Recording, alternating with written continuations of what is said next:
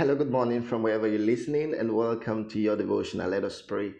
Dear Father, we thank you for yet another day. We thank you for your word. We thank you because you're going to speak to us again today. We thank you because your word is going to change our lives in Jesus' name. Amen. The topic of the day is marital principles, purity.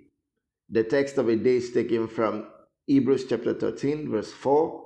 And our further reading will be taken from 1 Corinthians chapter 6, from verse 9 to 20. Text of the day.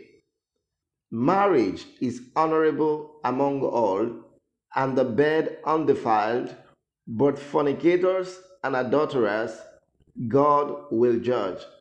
Hebrews 13, verse 4. Message. Another principle we want to establish today is purity before and in marriage. We live in a world where it is permissible for young people to indulge in sexual immorality, all in the name of dating. Because he said he will marry you does not give him access to your body. Remember that your body belongs to God and is a member of Christ. Therefore, anyone who pollutes the temple of God shall be judged.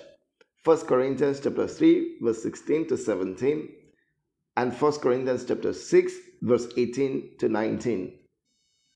Premarital sexual relationship is not acceptable in Christian marriage. The world system may allow it, but it is a sin before God. You must not allow the culture of your land and the decay of the present world to pitch you against the will of God. Cohabiting with an intended spouse is not allowed. You will only be heaping fire into your bosom. God is holy, and the marital institution must be kept holy and undefiled. It is sad today that we see many married people defiling their marital beds. They are simply calling for the judgment of God. The word of God is very clear. The honor in marriage is marked by purity. Purity must be your guiding principle before and during the marriage.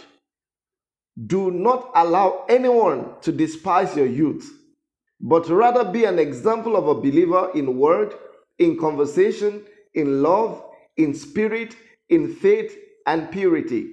1 Timothy chapter 4, verse 12.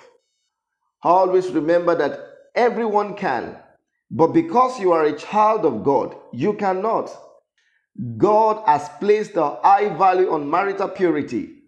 Those who kick against this value of purity expose themselves to divine judgment. The Bible says, but fornicators and adulterers God will judge.